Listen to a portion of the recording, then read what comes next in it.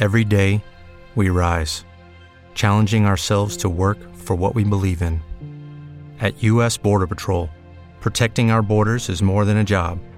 It's a calling. Agents answer the call, working together to keep our country and communities safe. If you're ready for a new mission, join U.S. Border Patrol and go beyond. Learn more at cbp.gov/careers. Welcome to the Nerd Party. Maximum warp. Punch it. Punch it. Punch it, Bishop! Punch it. Punch that shit! Let's punch it.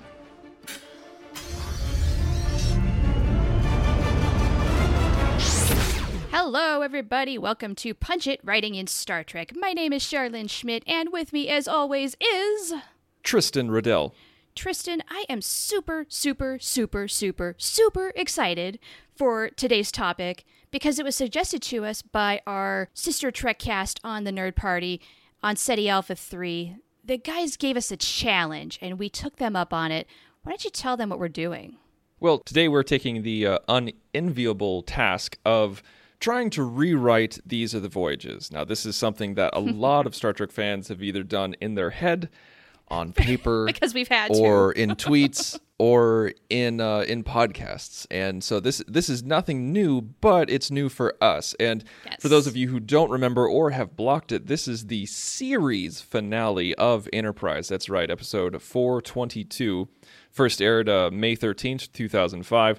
And some call it the second in the USS Pegasus arc, which is just ridiculous when you say that out loud. So here's the description on Memory Alpha.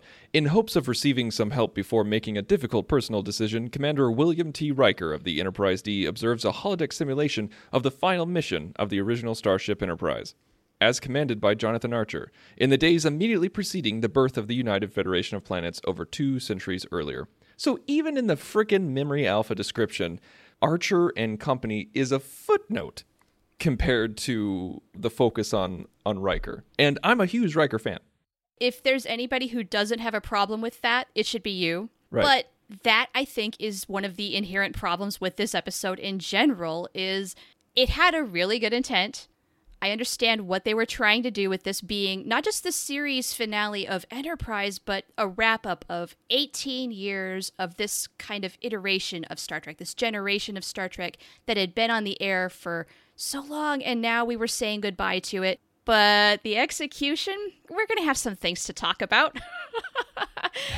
So SETI Alpha 3 challenged us to rewrite this episode when they did their series on Is It Really That Bad? They determined that yes it is. And I watched this episode last night. It was the second time I've ever watched this episode. I watched it, when I did my Enterprise watch, oh gosh, it was probably a few years ago now. I watched it and I understood the fans' generalized anger about it. I was irate as well. And now I came back to it and I'll just throw out my personal opinion. It did not get better. I still don't like it. Now, what do you think about this episode? If this was just a random episode in season 4 or wherever, and, we saw Riker and Troi, even though they look radically different and older because that's how time works. But we can forgive that part, right? Can we just put that out there right now? Yes, we can forgive that part, but it's still in the back of your brain because we're talking about, what is this, over 10 years, like 12 years? Yeah, it's been like 11 years since since the Pegasus came out on TNG. Okay, so there you go. And anyway, regardless of that, if this was just like a random episode, it would have been really interesting. And it would have been, if it wasn't a story about the birth of the Federation or Trip dying or the Enterprise being decommissioned, it would have been fine. Like if it was just some other adventure where Riker's looking to the holodeck to kind of work some stuff out, that would have been a very cool episode. It would have been, people would have thought it was innovative and cool and truly what Berman described it as a valentine to the fans. But the fact is that it's not just a random episode. This is important. This was a series finale, and not only a series finale to a very underrated show, but this was the end of 18 years worth of constant Star Trek production. Right. And many people described it as a slap in the face to the fans, not a valentine to the fans. And also a slap in the face to the Enterprise crew and to the actors. Yeah. Yeah, and I can completely see where that point of view is coming from. I have to personally agree with that. I really do. I don't think that this series finale does Enterprise, the show, or the crew the justice it deserves. Now, you mentioned that had this been just some random episode, say during the 4th season, sort of like how they had their Mirror Universe arc and they were trying different things. Hey, yeah, cool. We would have maybe had the fanboy moments that are in this episode, flipped our lids, seeing Riker and Troi again, like, oh my God, this is so cool. But yeah, the big complaint is this is the series finale. This is the end to an era of Star Trek, and it just doesn't come through in its execution what it intended to do at all. So I guess here's a question. As a fan of Star Trek and as a fan of Enterprise, I mean, there's so much happening in this moment. Enterprise was cut short. Yep. Canceled even. Yeah. This is the first time that it's happened since the 60s. And it was the ending of Star Trek on TV, constant Star Trek on TV for 18 years. Yep. And it was, I'll just reiterate, it was the ending of a show, an undervalued show. So there's so many things that they were trying to accomplish. They were just like, okay, well, we need to end Enterprise. Oh, but we got to end it sooner than we intended. So do we ignore that we wanted to get to the birth of the Federation and focus on a good ending to the show? Or do we focus that this is the ending of Star Trek on TV for a while? Or do we focus on this and focus on that? If you had to rewrite These Are the Voyages, would you take it from a perspective of this is the end of Star Trek TV or this is the end of Enterprise? Because they tried to do both and it didn't work. Right, exactly. I would have gone in the direction of the birth of the Federation. That's what this whole show was leading up to, and I still think that you could do Star Trek as a franchise a lot of justice by focusing on that very important moment. But giving this crew their last hurrah, give them their time to shine, because they got robbed. So with that, would you fast forward years, or would you fudge the birth of the Federation to this current time of when Enterprise was ending? You know, that's a good question. I kind of want to Titanic the whole thing, where I would love to see, and this is not my original idea, I've heard of many people suggest this, start out with an older Archer talking to a reporter, he's being interviewed, or maybe he's talking to cadets at the academy or something, talking about that last mission or being there for the formation of the Federation, and have him say, oh yeah, I remember, it was an incredible time, blah, blah, blah, blah. And then you flash back and we get invested into the story that way. Now, what do you think about that idea? I think that's a great idea, and similar to what I have thought of. Mm-hmm. But you didn't quite answer the question. Oh, I'm sorry. No. You did. You came up with a great idea. But here's the thing is that, like, okay, so you're going to go even further into the future with an old Archer. Great. Love it. That's what I thought of too. Actually, side note, I wanted to see Archer at the launch of the 1701. Ooh. Now, see, would that not do even more justice to Star Trek as a franchise in that kind of a moment right there? Yes, it would. And we know that Archer died one day after the christening of 1701. So it's quite possible he could have been there. You know, so I'm going to say he was. Maybe they're wheeling him out. He's watching the launch. Doesn't seem completely implausible. Yeah, there's a lot of reporters who would ask him questions like, this is the guy who is partly responsible for the birth of the Federation, and now here's the first ship to carry his ship's name. Tell us a story. And so he goes back, and then we see the crew. Now, so we go even further. We go to 2245, which was the christening of 1701. And then we go back in time. Do we go to quote-unquote present day, season 4 of Enterprise?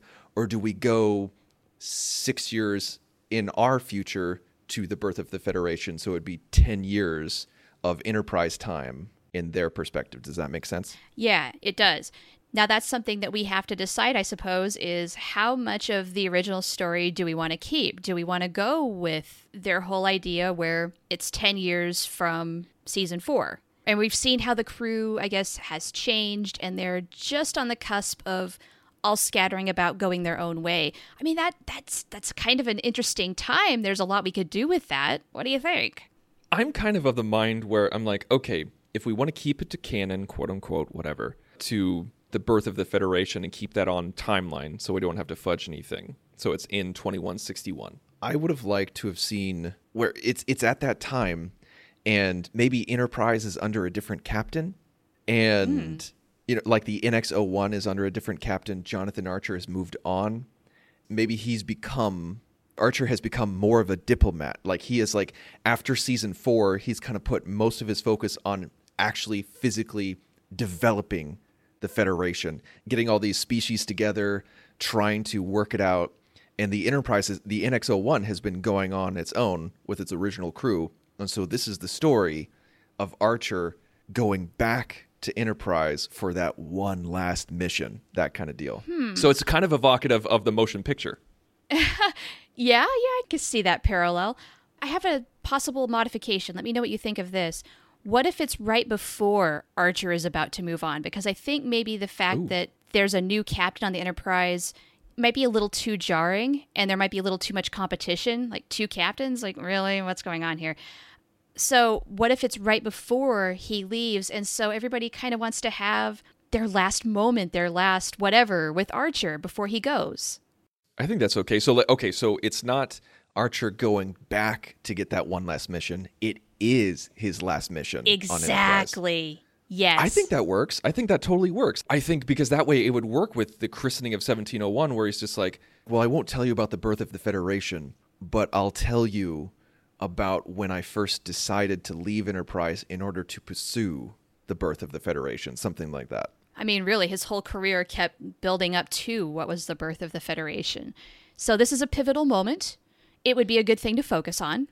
So I don't know what you think about Shran's whole thing of, oh, hey, by the way, I'm alive and my daughter's missing. I think we need something bigger.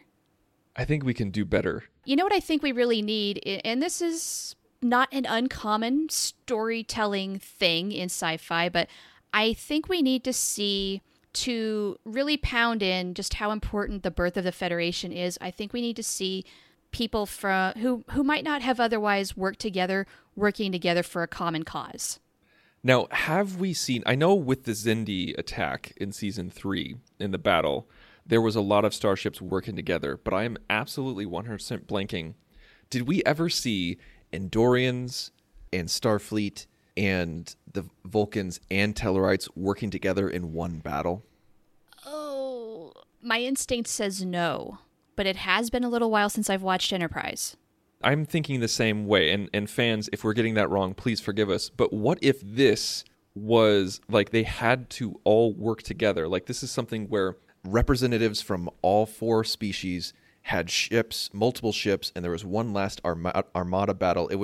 This is beyond the handshake. This is beyond the diplomatic table. This is action that cements the relationship between the 4 species. Yes. This is precisely where, before I ever watched this episode, this is kind of where I thought maybe this is how the series would end up. And then when it didn't, I was so incredibly disappointed because it seems like such a missed opportunity. Like, this is exactly what it should be.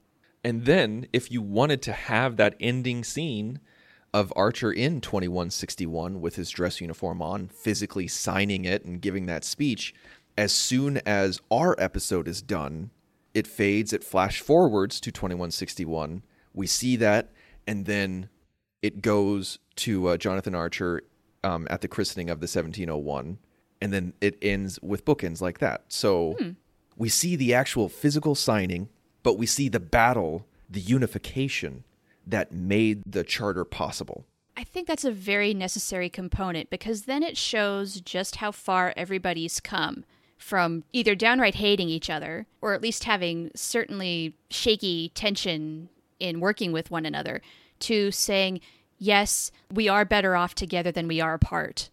And then that way, if they did for some reason get renewed for a season 5 or a movie or a TV movie or whatever, you're not disrupting anything. You're not changing anything. We already know that Archer survives, that he's helps with the charter, that he's there for 1701. We've already established all of that. Yeah. And so we don't ruin anything, we don't spoil anything, and we don't alter anything. and no one has to die in order to make it dramatic. Yes, can we retcon one thing, please? Trip does not need to die. So friggin' pointless. I know that they alter it in the novels and they kind of retroactively take it back. Thank goodness. But as it was happening in the episode, I was just like, this is so pointless. And they go for Trip because of his connection to the captain, because of his connection with T'Pol, and because we like him. If Reed died, no one would care. If Mayweather died, no one would care. So they went with Trip because it was just supposed to be a gut punch. Yeah, and it was like it was coming from the bully instead of like a genuine fight of, oh my God, I can't believe it happened, but, it needed to happen because otherwise the ship would go down. No, it's just, let's kill him just because. Sort of like how they destroyed the Enterprise D in Generations, in my opinion. It was weak. It was like a big explosive moment for the sake of having a big explosive moment. It's supposed to be dramatic, but the feeling is not there. Okay, that's another discussion for another time because I think I could argue. Temple University is ranked among the top 50 public universities in the U.S. Through hands-on learning opportunities and world-class faculty, Temple students are prepared to soar in their careers. Schedule a campus tour today at admissions.temple.edu/visit. That one. Okay. But with this one, it was aliens we'd never seen before. They weren't associated with any alliance. Yeah, it wasn't don't care. overall. We had no investment in these aliens. And also right before Trip died, they literally came out of nowhere where they just kind of like popped into the hallway and was like, ha! No one expects the Spanish Inquisition. It was so crazy. Where's their mustache so they can twirl it? And it was just like, how did they get on the ship? What was going on? And they've half-ass explained it. And it's no just... good. It's no good. Oh, it was so pointless. So Trip needs to live. Also, my headcanon, Trip and T'Pol are together. It's been complicated, but you know what? They're still there. I say they get together. I say they make it official. And then in this imaginary season 5, if it moved forward, if we got that movie, boom, they're together. Make them an official couple, committed. How difficult is that? Why can't we have that? Come on. Why do they constantly have to do the on again, off again, then they're off for good and pretend like it never really happened? Just no, stop. So let's get back to the story. So we've kind of worked backwards. We have the framing device, Archer in the future at 1701, going back to season 4, and that's where we see all the races coming together, really solidifying the birth of the Federation, not just a handshake, but actual caring in action. So we see all 4 races together. What is the situation that gets them together? One idea I have is if we want to have Shran show up, what if he saves Archer's life? Because Archer, he gets to be the hero a lot. What if it's a little bit in reverse? Is that too disjointed? Does he have to be the hero? It feels a little disjointed. What if a Tellarite saves Shran's life? Oh, okay. I think that's the kind of thing because, for obvious reasons, Shran has a lot of issues with the Tellarites, and we see them kind of bearing those feelings and bearing the hatchet and everything like that towards the end of the show. Yeah. But this would really solidify it. But I don't think it needs to be Shran's in trouble. Shran has a kid. I don't think we need to do any of that garbage. No, that's fine. I don't even think it needs to be a Shran-focused episode. I think Shran can be there, obviously, and he should be there. Like he's one of a few main players. I'm not quite sure on the timeline of this, but what if this is the beginning of the Romulan War? Oh, they were heading in that direction. Right? That's kind of what the next season was allegedly, at least possibly going to be. What if they're working together to stop the Romulans? That's what I'm thinking. It was like, that's their common enemy. It's kind of like in Deep Space Nine, when all of a sudden the Romulans showed up along with the Klingons at Deep Space Nine. They all decloaked, and Sisko's like, holy crap, we're really in trouble if we need their help. Yeah. All right, so the Earth-Romulan War, also known as the Romulan War, was a major interstellar conflict from 2156 to 2160. So a year after that, in 2161, was the birth of the Federation, the signing of the Charter. Okay. So if the Romulan War starts in 2156, and Terra Prime, which some people see as the real series finale of Enterprise, I'm raising my hand right now, was in 2155. So that's only 1 year later. So we could absolutely see the beginning of the Romulan War here, because like we could see a skirmish in 2155 and then it's not formally declared until 2156.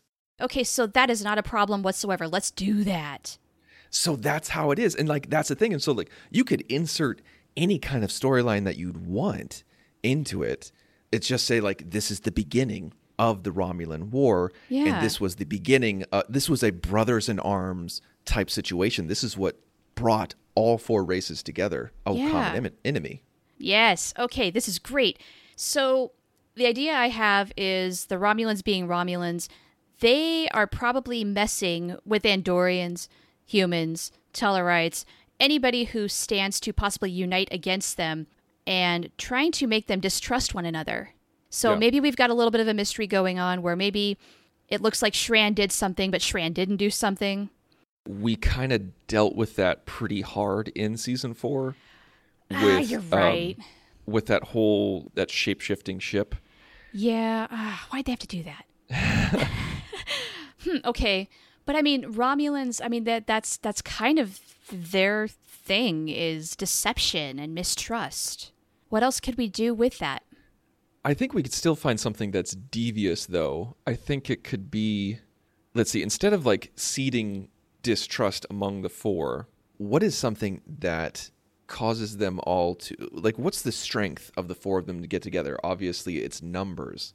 But how would, as the Romulan Star Empire, how would you combat those numbers? Would you annex certain worlds in order to get more resources to build up the Romulan Star Empire? Would you fortify your borders? Would you encroach on other people's borders? Like, what would be enough of a threat for the four of them to get together? I wonder if the Romulans kind of foresee these races getting together. Maybe they see the birth of the Federation on the horizon and feel threatened by that and feel like they'd better divide and conquer before the Federation even gets a chance to do it, so that they remain, bigger and better. What about this? We have 4 Romulans, and all of them were physically, genetically, or makeup, whatever, altered to look like a Tellarite, look like a human, look like an Andorian, look like a Vulcan. And they infiltrated the planets, and they are there to trying to assassinate world leaders of each respective race. Are they staging a coup? I don't know. I think they're just trying to stage discord. Okay. And because these people are genetically altered or physically altered, it would feed into the known fact that we don't see what Romulans actually look like until the days of Kirk. Ooh, I like it. Got to stay in canon. Yeah. And so that stays in canon. It fudges it a little bit. Sure. But Enterprise did that fairly often. So it stays in canon. And with that, like with the assassination of certain leaders, maybe it was all at one time or relatively close to one another, coordinated attacks. And so there's just disarray. Maybe people are saying, we got to pull out of this handshake agreement. And we're like, no. Like, this is the Romulans. Somehow Archer and company find out it's the Romulans. And they're building up their forces. They're going to be planning an attack on us. And they're waiting for us to just kind of dissolve so that they can pick us off one by one. What if there's an imposter on Enterprise? Maybe it's that imposter that I'm talking about who committed the assassination on Earth, and he or she is trying to use Enterprise as a getaway vehicle. Ooh, interesting idea. So it's not a longtime crew member. It's someone that is on the ship, and it's a little Harry Potter-esque where it's just like, oh, it's the new guy. Like he's the one. Right. We don't know enough about him to really have a whole lot of suspicion, aside from the fact that it's the new guy. Mm-hmm. It works, though, and it would work for this last story, because we don't necessarily have time to build a beloved character. Like, oh, I can't believe you did that. Even though they were playing with arcs at this point, let's just not. Yeah, I say like maybe there's 2 successes of assassination, maybe on Earth and on the Tellarites' homeworld, and maybe even Andoria. So let's make that 3, but they didn't do it on Vulcan. They attempted it on Vulcan, but we see them. That's how the story goes. It's just like we see all the assassinations take place, and then we're on Vulcan, and we get to see some of the same people that we saw in awakening in Kirshara and everything like that. And the assassination doesn't work. It's a failed attempt on Vulcan. And when the Romulan gets caught, maybe he swallows something, he or she swallows something, and that body completely vaporizes and dissolves. They can't reconstitute who it was or what it was. And it's not until later they find out it's Romulans. Anyway, I'm just basically, it's a long time I'm talking where I'm just kind of say that the assassinations happen on Andoria, Earth, and the Tellarite homeworld, but they don't on Vulcan. And that's how they know this was a coordinated attack with devious intent. Okay. One question, though, is say the Romulan takes, I don't know, an exploding cyanide pill or something, and that therefore the body is destroyed. How do they eventually trace it back to it being Romulan? How do they figure that out? Well, I guess there's like maybe some sort of residue. Like maybe there's ashes or something? Yeah, something like that, where they're just like, it's alien, we don't know who it is, but it clearly wasn't a Vulcan. But then the Vulcans are so close in ancestry with Romulans.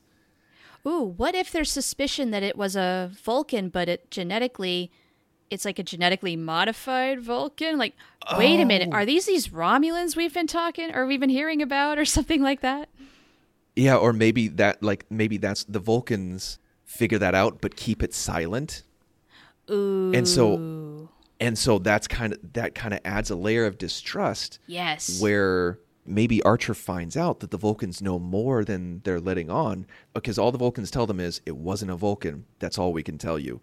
Well, like, give us a sample. We can't give you a sample because they're trying to keep it secret that the Vulcans and Romulans are so close in ancestry. Right. Because Spock was kind of forced to bring it out in the Kirk days, like in the original series days, if I'm remembering correctly. It's been a while. Yeah. And maybe that's when, and so Archer finds this out, and he said, he's like, okay, we'll figure out a way to tell everybody without them knowing you're a close ancestor, because like the Vulcans are like, listen, if the Andorians and the Tellarites find out the Vulcans and Romulans came from the same place, they might distrust us even more, and this treaty is over before it began. Right. So then Archer says, your secret's safe with us for now. So that we can move forward. So it's getting complicated. A little bit, but it's turning into a good story. Now, I think T'Pol is the big cornerstone in all of this, where maybe she gets it out of the Vulcans, because she herself is a Vulcan. I don't necessarily see Archer having the capability of getting it out of them, since things have just been so wishy-washy with him and the Vulcans anyway. So I think it's got to be T'Pol. She's kind of that bridge, showing, again, a little bit of growth. She started off the show in complete distrust of Archer, and now she's working for him. She's got his back. Yes. Yeah, I think that would work a great deal, because this kind of shows her loyalty, but she's also still Vulcan, and so she tries to walk that line. Like, do I keep the secret? Yeah. Do I let Archer know and tell him, don't tell anyone? She's got to appeal to her fellow Vulcans to make things move. Right. But she does it. Well, one thing that I did like, one of the few things that I actually do like, and these are the Voyages, is the fact that everybody kind of gets a little bit of a moment with Chef, a.k.a. Riker. Should everybody have a little bit of a moment? Do we want to go through maybe what those things might be? How might they contribute to this story and get their time to shine? Well, I think if we were writing this out, I feel like those things could just kind of come about naturally. I think that's something that everybody gets their moment, just like everybody did just like in All Good Things and Endgame. And yeah, everybody needs to. And everybody gets their moment, but it doesn't have to be a thing. It doesn't have to be so structured and obvious that everyone gets their moment through the lens of Riker. I think it really just... I see them doing their jobs, doing their part to make things happen on Enterprise, to move the story. Yeah, that's what I see too. So Hoshi's going to do a language thing. Travis is going to navigate the ship. Phlox is going to do a medicine thing. No. I honestly, really, we're just kind of filling in little gaps here and there, but this is the base of the story. This is it. Just as a recap, we have old Archer at the launch of 1701.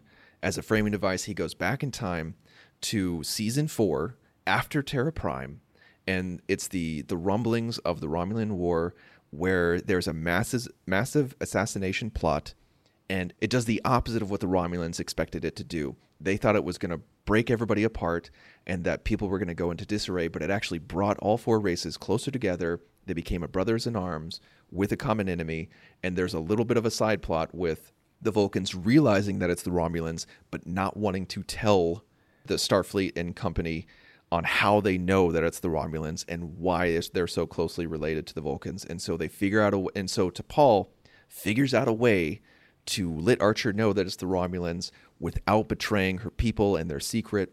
And so the coordinated attack from the Romulans gets met with an armada from all four races. They defeat the Romulans in this battle, but they recognize that this was the beginning of a war. Then they all shake hands, they all have dinner, whatever, they all hug it out. And then we flash forward a little bit to 2161. Archer signs the charter. We get some voiceover. And then, boom, we're back to 1701. And maybe we see T'Pol standing right next to him when the camera widens out a little bit and then end credits. That would be adorable. That gives me flashbacks to Twilight. Yes, exactly. It would be like Twilight. I dig it. I think that serves a lot of the points on Enterprise, the missed opportunities that they had on that show that we were just dying for, like the birth of the Federation, like the Romulan War. It hits on those points. We can't go into extreme detail, but we're going to get there. And then that leaves potential for things in the future. More novels. If they did get renewed for a season 5, we know where they're going. Good stuff. It all works out. Yeah. It wasn't that hard. It really was. Now, hindsight is always 20/20. Of course. We've had a lot of years to think about it. Yes. And I mean, of course, it's cool to see Riker and Troi, and these are the Voyages. I get why they were trying to do that with the fan service and everything, but it didn't work out. The whole thing, like with the Pegasus story, looking for inspiration, I still don't know what Riker was really looking for, talking with Archer and company in that situation. So I just really don't think that their intentions came through at all, which is sad. And also, when did Riker have all this time to play in the holodeck while the Pegasus was going on? That too. Yeah, he suddenly has a lot of free time, and he and Troi are talking often, a lot. All right, well, I think that's good. I think that's our story. Yeah. Hopefully you guys like it. If you have any comments, questions, additions. Yes, addendums. Or anything like that, even criticisms, let us know by going to thenerdparty.com/contact, select punch it from the drop-down menu, fill out the form. It'll send us an email. You can also find us on social, everywhere on social. On Facebook, Twitter, Instagram, you can find those handles by going to thenerdparty.com. You can find me personally on Twitter at @TheInsaneRobin. And you can find me at @OhTheProfanity. Now, we have no idea what we're going to do next week, but we know at least we're going to punch it. Ready for warp, sir. Let's punch it.